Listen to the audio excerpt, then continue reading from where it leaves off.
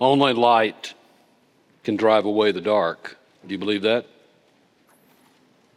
Only mercy dampens hatred's spark. When compassion reigns, only love remains.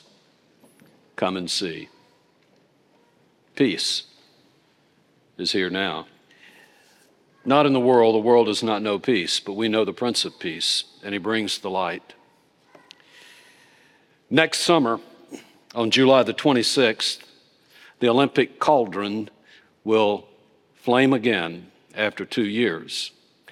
But it's a unique event because it will be the first time in 100 years that it has done so in the City of Light, and that city is where? Paris, France. After a 2-month relay, beginning on the 8th of May next spring, 10,000 torchbearers will run through the streets and the countryside of France, bringing the Olympic torch. It will have been lit about 2.5 months earlier in April at Olympia, Greece, under the auspices of representatives of what are called the 11 Vestal Virgins. It takes place before the ruined temple of Hera, who was the consort of Zeus. What happens? Well, they play 3 hymns at the beginning of this event. First, they play the Olympic hymn, and then they play the anthem of the host nation, La Marseillaise for France. And then they play the Greek national anthem. And they place the torch then over a parabolic kind of mirror, and it causes the sun's rays to be intense and to light that torch. It's given to a member of the Greek Olympic squad, and then he gives it to another relay person. 500 torchbearers will carry that flame through Greece, over 1,800 miles, and then it will eventually end in France. And for 3 weeks, it will then be paraded through the streets of France. It reminds me of 2012. Beverly and I and Jennifer were in England, and we happened to be in Ambleside, which is in the Lake District, and we did not know that this was going to happen. It wasn't planned, but we saw a crowd gathering along the street, and we then saw the Olympic torch, which had come to Britain for the London Olympics. A 10-week journey throughout England. The route was planned to crisscross and go all over the United Kingdom and Northern Ireland in such a way that it would be no further than an hour's journey for anyone to see, carried by 8,000 torch bearers over 8,000 miles. There are 3 cities that have hosted the Olympics 3 times. It's very interesting. One of those is London, and one of those will be Paris, and the third one is here in America. Where is it? Los Angeles. You see, these Olympic torchbearers run with the light. We saw 2 weeks ago in passage of Scripture from John 12 that we are called to do what? To walk in the light. Jesus said to them, "For a little while longer the light is among you," speaking about himself. "Walk while you have the light, so that the darkness will not overtake you. He who walks in the darkness does not know where he goes. While you have the light, believe in the light so that you may become children of light." And in that message, what I think we discovered from Scripture was that the situation is urgent today. The light of the gospel and the time of the light of the gospel is limited. Just as Jesus' time on earth was limited, the time is limited as darkness then encroaches upon the light and threatens to overtake us. Jesus is about to return again, so the time is limited. And he's telling us here that this is the very most important decision we will ever make. And in that passage, you heard him say 2 things: to believe in the light, grounded in a relationship with him as Lord and Savior, and to beware of counterfeits, because even today, there is the angel of light who causes the confusion of darkness. Jesus' purpose in telling them to believe was so that they might be freed from darkness and to come to him for eternal life. And then he also said to walk in the light, which, as you heard from Jay this morning, is not just a mental decision. It's just not a moment in time, but it is a lifestyle decision which changes our whole life, our whole behavior, our whole demeanor. And we have a very clear-cut choice to make. Either we continue to walk in darkness, or we choose to walk in the light. We concluded that message by making these observations. This light is offered to everyone. And we who walk in the light then are witnesses to that light, and we are called to proclaim the excellencies of him who called us out of darkness into his marvelous light. We know this, that every person on the face of this globe must make that decision. For a non-decision is a decision. People who ignore the time of decision making are making a decision, and time is urgent. Now is the acceptable time. Now is the day of salvation. So it brings us to our message today. If we believe and if we walk in the light, then we become light. The text is from the Sermon on the Mount in Matthew 5, 3 verses. Jesus said after he talked about being the salt of the earth, and after he had spoken the Beatitudes, he said, You are the light of the world. A city on a hill is not hidden. Neither do people light a lamp and put it under a bushel or put it under a bowl. What do? They put it on a stand so that it will give light to everyone in the house. So in the same way, let your light shine so that people will see your good works, see your good deeds, and praise your Father in heaven.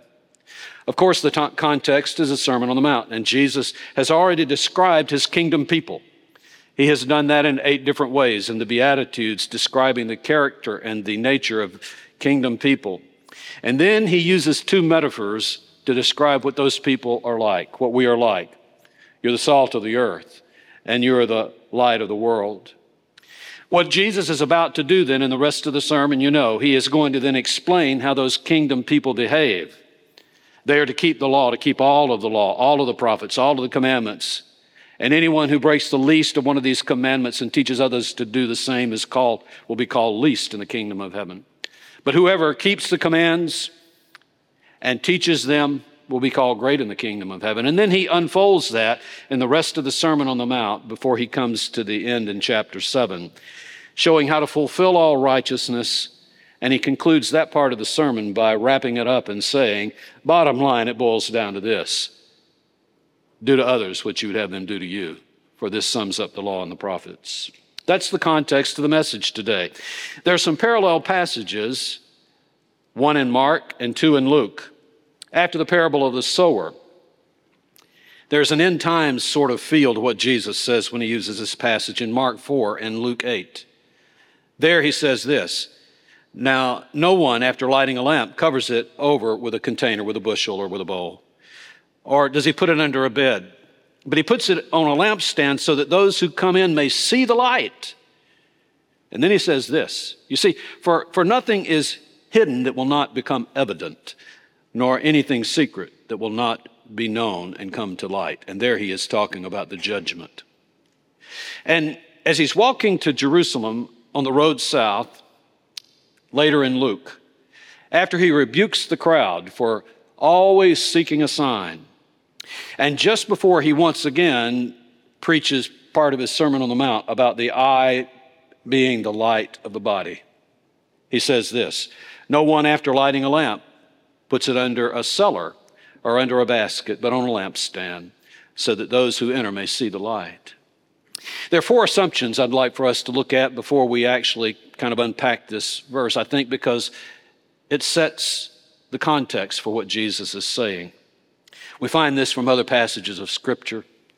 The first assumption is this: obedient following. When we listen to the command and we do what Jesus says and we walk in the light, we both walk in his light and we believe in the light in such a way that our eyes become good and our body is filled with light. That's what he says in the Sermon on the Mount. So the first assumption is obedient following then causes us to be filled with his light. The second is this: we are then called to transformative living. When we commit ourselves to Christ as Lord and Savior, and we do this genuinely, we are changed. Not from the outside in, but from the inside out. You see, we then become light. We move from the darkness into the light. Paul tells the Ephesians, for at one time you were darkness. He doesn't say you were in darkness. He said you were darkness. Your eyes were bad, Jesus said, and you were filled with darkness. And Paul says, however, but now you are light in the Lord. You see, we're called to walk as light bearers. We're called to walk and even run as torch bearers in a dark world. He tells the Philippians, so that you will prove yourselves to be blameless and innocent, children of God, above reproach in the midst of a crooked and perverse generation. You see, the darkness is all around, among whom you appear as lights in the world. We are called to be Olympians. We're called to bear the torch in the highways and the byways and the streets all across this nation, just as those torch bearers will run all across France. There's a third assumption, and that is that we're relying not on our own light, but we're relying on God's indestructible light. You know, we sing that song, this little light of mine, I'm going to what? I'm going to let it shine. And that is quaint.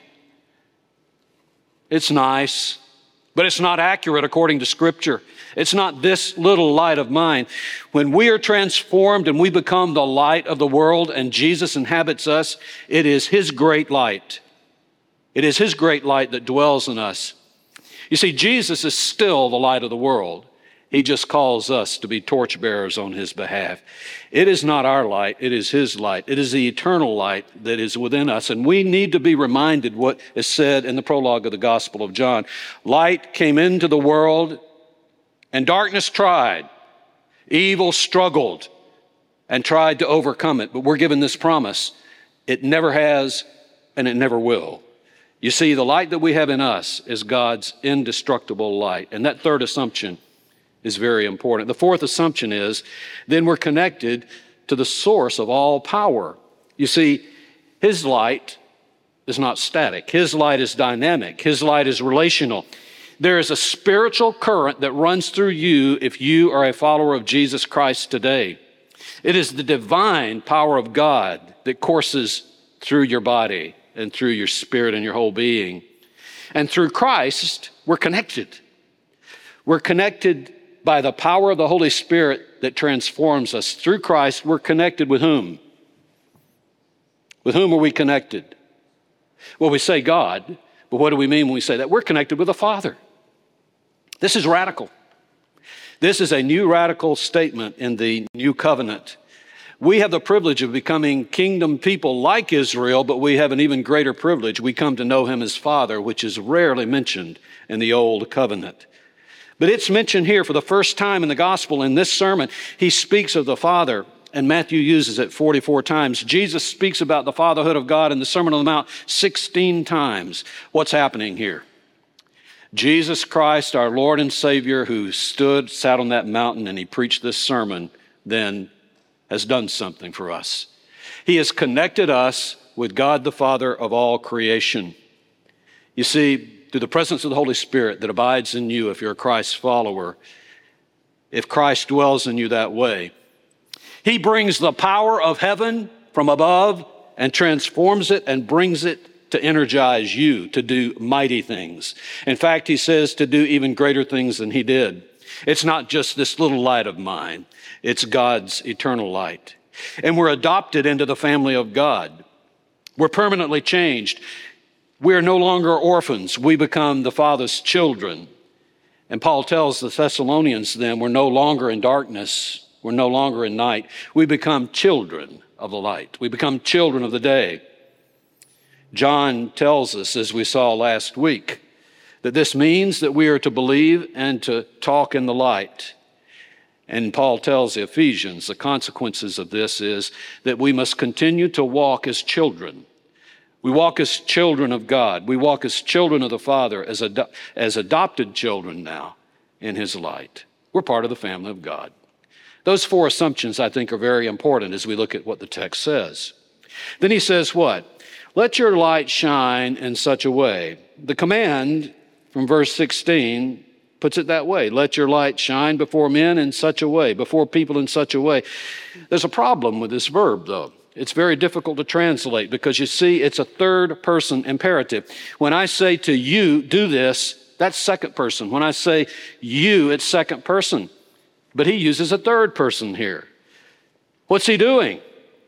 Jesus is really commanding the light. He's commanding the light to shine.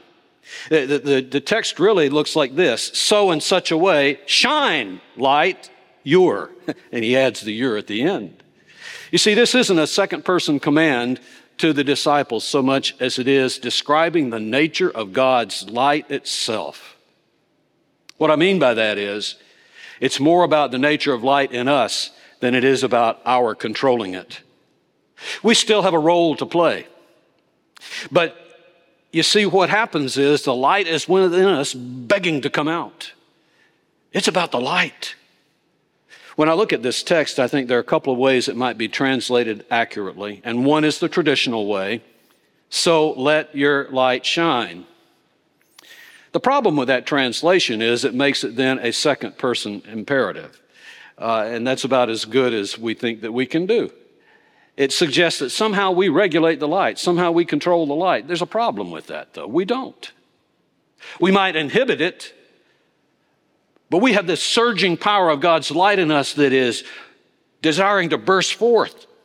I think there's a better translation. It comes out of today's English version, and it said, your light must shine. It reminds us that God's supernatural power is in us, eagerly waiting to break out. It's not some kind of dormant human energy that we control, that we choose to turn on or to turn off. No, our role is this: don't hinder the Spirit. Get out of the way and let the Spirit of God work through you. Let Him burst forth. Let Him work powerfully through you. So how do we shine in such a way? It refers to the two metaphors beforehand. There's a city, and it's set on a hill. It's not hidden. City lights in a city like Fort Worth illumine the streets so that people can go about their business in the evening and feel safe, to live safely. But they also serve another purpose.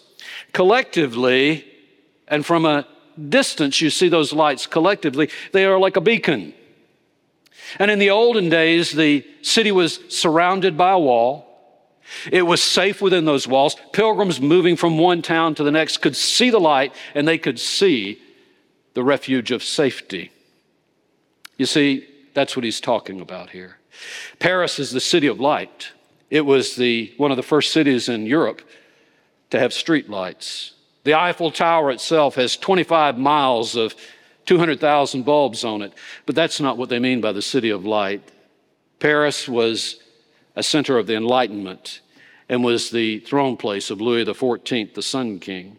Hong Kong, the lights of Hong Kong burn 1,000 times brighter than any other city on an international average. You know what the brightest place on the face of the earth is. You probably read it in National Geographic. It's out in the desert in Nevada. What is it? The Las Vegas Strip, the brightest spot on earth with 10 million lights.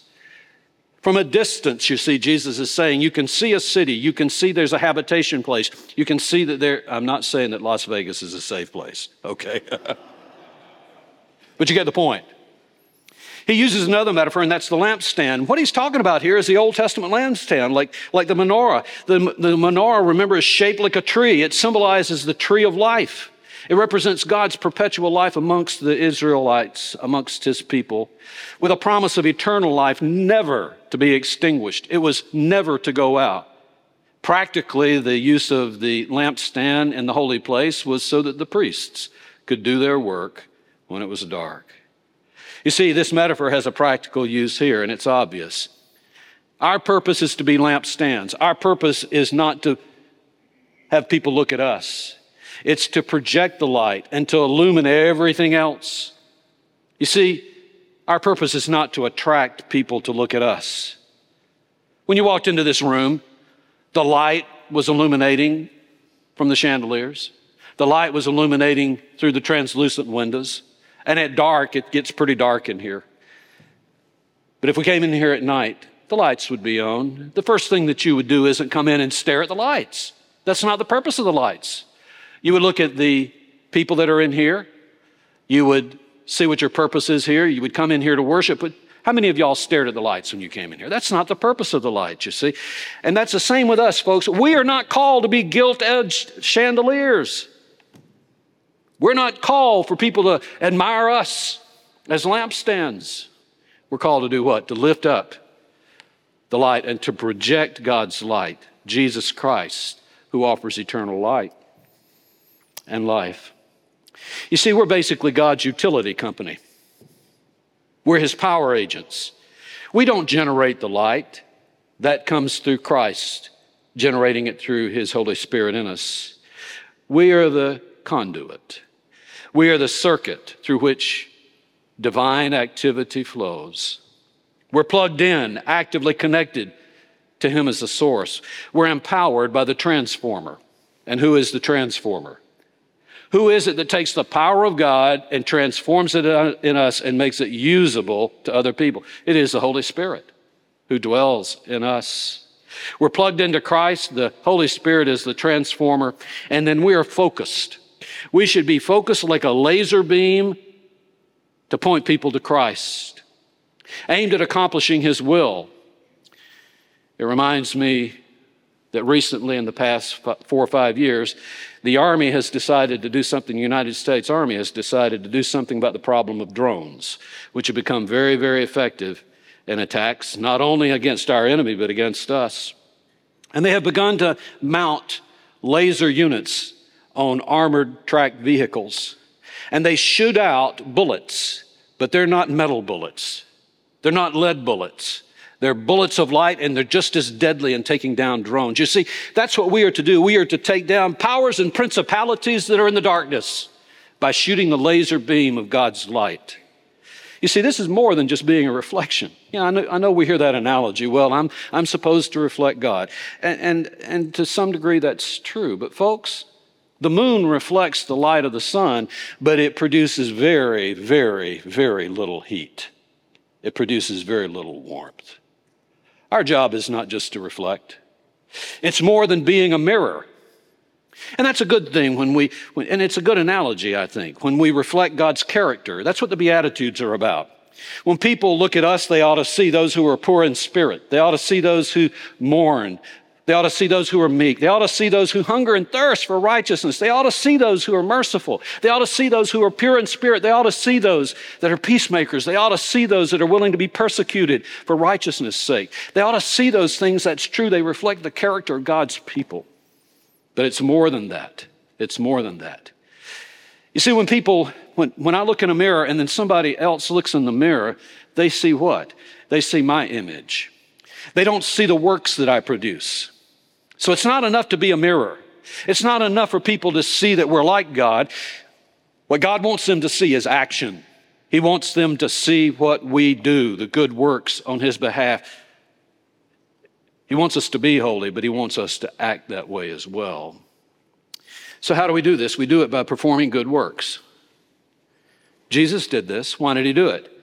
Jesus performed miracles and good works for 3 reasons. To glorify God, we should glorify God with our good works. He did it to help people and draw them to the gospel, help them practically and draw them to salvation, and we should do the same thing. We should use our light for that reason. He also did it to communicate and to validate the message of God, and we should too. So our good works ought to accomplish those 3 things. They ought to glorify God, they ought to help people, and they ought to communicate God's good news of salvation. So what are these good works? What are these good works that He's talking about? Well, first of all, behaving consistently with the Beatitudes that we have just described. And then the rest of the sermon talks about obeying His directives. The good works are anything that fulfills the law and the prophets, that completes righteousness and is not self-righteousness and ends up summed up by the golden rule. That's what He's talking about, good works. So what is our purpose in all of this? The ultimate goal is what? People see our good works, yes, but it is, of course, to praise the Father in heaven. Jesus did this. His purpose was to do the will of the Father and to glorify Him. And so when He did miracles time and time and time again, you see that people glorified God. See, they got it. Sometimes maybe you don't, but sometimes people might get a little concerned then. When I do a good work, I don't want to draw the attention to me, but I want people to know that God's at work. Don't worry about it, folks. Don't worry about it. The Holy Spirit's at work. The Holy Spirit is at work in causing you to do good works. Then the Holy Spirit is at work in the people out there, and He will open their eyes to see that it is He that is at work, just as they did with Jesus. We are called to do those good works. Don't hide your light, He says, basically. You're to shine. What does this mean? Don't hinder God's purposes. What are God's purposes? To help people, to glorify the Father so that they will be drawn to Him. You see, if we hide our light under a bushel, if we hide it in the cellar, if we hide it under a bowl, we thwart God's purposes. We thwart His intention to help people, for Him to be glorified so that He can draw people to Him. You know, there are a couple of problems here, I think. How do people hide their light under a bushel? One is through false humility. Humility in the way we do things is a good thing. It's noble and it's right. It gives God all the glory. But humility that prevents us from acting is not humility. Let me say that again. Humility that prevents us from acting is not humility. It's timidity. It's lacking confidence that God can work through us. It's usually an excuse for inactivity and spiritual laziness is what it is. There's another problem, I think, in hiding the light. And that is when we face opposition, people become silent. Well, folks, that's not just silence, that's cowardice. It is being so fearful for our own safety and our lack of trust in God to vindicate us and to protect us. We need to be reminded that we should not let the world intimidate us, for Satan cannot take away your salvation. But what Satan can do is he can try to silence you. And that's what he did with the 3 temptations that we read about earlier in Matthew. Never be intimidated by the world, by Satan, because he aims to silence us. Don't be shy. Be bold about doing your good works. It's okay for people to talk about them as long as they give God the credit and praise Him. It's a waste of time, folks, to once you do something, then to make excuses and say, well, it wasn't I who did it, it was God who did it. That begins to sound like false humility. Don't worry, God will take care of that. Let me talk about a couple of other things, and that is the flow of light. The flow of light in this passage. You see, there's a direction and a flow that we see here. There is a surge of power that is compelling and irresistible, generated by the Holy Spirit. It is in you, begging to come out. And it flows from God's righteous being through us, and it produces righteous acts. This is the way the flow works. It flows from being the light already, because we have walked in the light and we believe in Him, having the light to share with others, and then doing it when God calls us to share it. You see that flow? Being the light first, because we're redeemed and saved. Having it in such a way that we want to share it with others, and then by doing it, by accomplishing God's will. It doesn't work in reverse, and some people try to do that. It doesn't work in reverse. Some people strive to accomplish good works. They work real hard, and that's their real focus. I'm going to do this and do that and do this and do that. And they usually do it as the Pharisees did it, for their own benefit, so that they might possess the light and earn eternal life, hoping that they will become children of light by their hard work. That has it just completely backwards. You see, there are 2 possible ways to shine, basically. One is the right way, by God's grace. He fills us with His Holy Spirit, and by His grace, as we fulfill righteousness and do good things, He flows through us. The wrong way, He talks about in Matthew 6, and that's through legalistic works of self-righteousness. There's another thing, and that is there's some tension in this passage in doing good deeds. You know, in Matthew, the 6th chapter, the question may be raised. He shifts gears a little bit later after he goes through the 6 antitheses. And he says, be careful that you don't do your works in public to be seen by them. If you do, you won't have a reward from your Father in heaven. And then he talks about giving to the poor and praying and fasting. What Jesus is talking about there is personal acts of piety.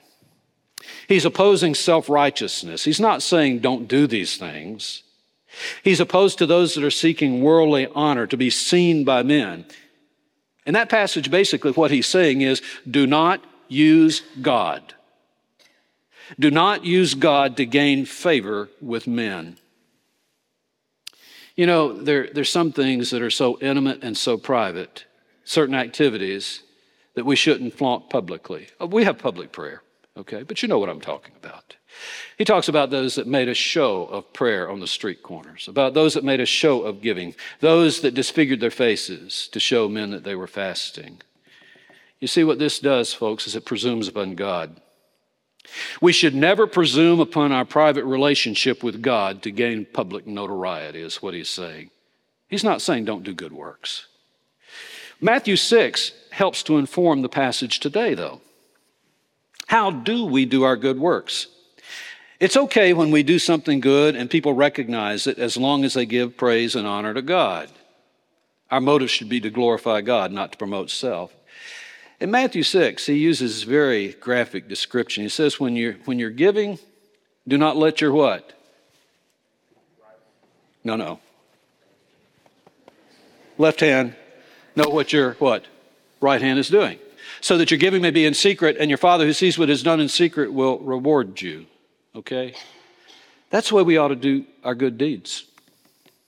You see, it informs this passage. We should be so supernaturally in flow with God's Spirit that when he tells us to do something, we don't think about, are people going to see it or they're not going to see it? What are people going to think? We just do it. When he talks about the sheep and the goats in Matthew 25, he says, you sheep come into your inheritance because you did all these things. And they're going to say, but when did we do them, Lord? And he said, you did them when you served me. You served me when you did it to the least of my brothers. You see, that's the way our giving should be. That's the way our fasting should be. That's the way our praying should be. That's the way our good works of righteousness should be. We should do them in such a way to serve him that we're even not mindful that there's a reward involved. Maybe not even realize how we have done them. You see, it's God working in us. So how do we handle men's praise? If they praise God for what we have done, this is acceptable. We've accomplished God's purpose. If they commend us, if they focus the light on us, if they praise us, we must repudiate it and reject it in a kind way. Jesus did this. In John the 5th chapter, he says, I receive honor from no man. Peter, when he comes in and Cornelius then wants to worship him, he says what? Peter looks at Cornelius and says, stand up. I'm a man just like you. When Paul and Barnabas then are at Lystra and they want to worship them because they have healed a man, they said, we're men of like passions like you. We need to be reminded of that. Bring glory to God. Paul says to the Galatians, am I now seeking the favor of men or of God? Or am I striving to please men? You see, if I'm striving to please men, Paul says, I would not be a bondservant of Christ. Let me apply this in closing. I think number one, whether we like it or not, folks, people are always watching us, aren't they? If they know you're a Christian, they're watching you. So you don't have a choice about their observing you. When you do your good works, they may praise you, you reject the praise, but they're watching us. So we must always act in such a way that we do what? We must always act in such a way that we do what? That we bring glory to God and they praise him. Secondly, we must take a stand. Darkness is rolling in. We're approaching the end. The Lord is coming. The light must shine. That's the command. It must shine and roll back the darkness. And we're given this promise that the darkness will not overcome it. But remember this. In taking a stand, we not only receive recognition for our good deeds, we also face opposition. Thirdly, this is a simple point, whatever we do, always bring glory to God so that he will be praised. Fourthly, we need to be faithful, always faithful, continually walking in the light, continually believing in the light, and ready in the long run. In other words, folks, we also hold this light in a lamp. And we need to keep the oil of God's presence ready and powerful And you know the picture here from the parable. We need to keep our wick trimmed and ready, burning brightly and steadily, and we must stay ready because he's coming back and he will return. Jesus says in Luke the 12th chapter, be dressed in readiness and keep your lamps lit. Be like people who are waiting for their master when he returns from the wedding feast so that they may immediately open the door to him when he comes and knocks. Keep your light burning. Keep it bright. Last 2 points. Collectively, we're light. By ourselves, we're sort of like that song by Elton John. You know what I'm talking about, don't you? Remember the song that he sang for Diana? What was it? You're but a candle in the wind, and the wind will extinguish it. Christmas Eve. We'll come in here. We'll have our Christmas Eve service, which is on Sunday. And we will do what? We'll take one candle. I don't know who's going to hand you the candle. It may be me. It may be one of the deacons. And that one candle is extinguished very easily, and it doesn't give a lot of light. But you know what happens. We spread the light, we spread the light, we spread the light. And all of a sudden, this room is illumined almost as brightly as it is in the daytime. We must be more than a candle in the wind. Rely on one another. Be connected. Stay together. Pray for one another's light. Encourage one another. When you see somebody else's flame beginning to flicker and almost go out, be of encouragement for them. Pray for them. When you see them almost being extinguished, come alongside them and let the power and the Spirit flowing through you, the Holy Spirit, re-energize them. And then finally, we're called to be lamp lighters. You know what I'm going to say. We don't just poke holes in the darkness. You know what the expression is. We punch holes in the darkness. We are torchbearers throughout this community and this nation. Like Jesus, we're light of the world while we're in the world, but we're more than torchbearers. You see, there comes a point when, like our brother Lloyd Elder, we will leave this world and we're no longer lights in this world. So we have a responsibility to be lamp lighters as well as torch bearers. We need to light other people's lights so that they can pass on the torch. You see, disciple making in one respect is being more than torch bearers. It's being lamp lighters and passing on the light. Would you pray with me? Father, as we sing your wondrous story of your Son Christ who died for us, who left his home in glory for the cross on Calvary, we sing a wondrous story because we have a wondrous song to sing. We have more than a little flicker of a flame to share. We have the great light of our Father, you, who has made us in your image to shine forth and bring the gospel of peace and hope and light to a dark and dying world. May you hold us to be faithful as we go forth and to help roll back the darkness and await your coming with our lights filled with oil and our wicks trimmed and burning brightly as a witness to your Son, Jesus Christ, in whose name we pray. Amen.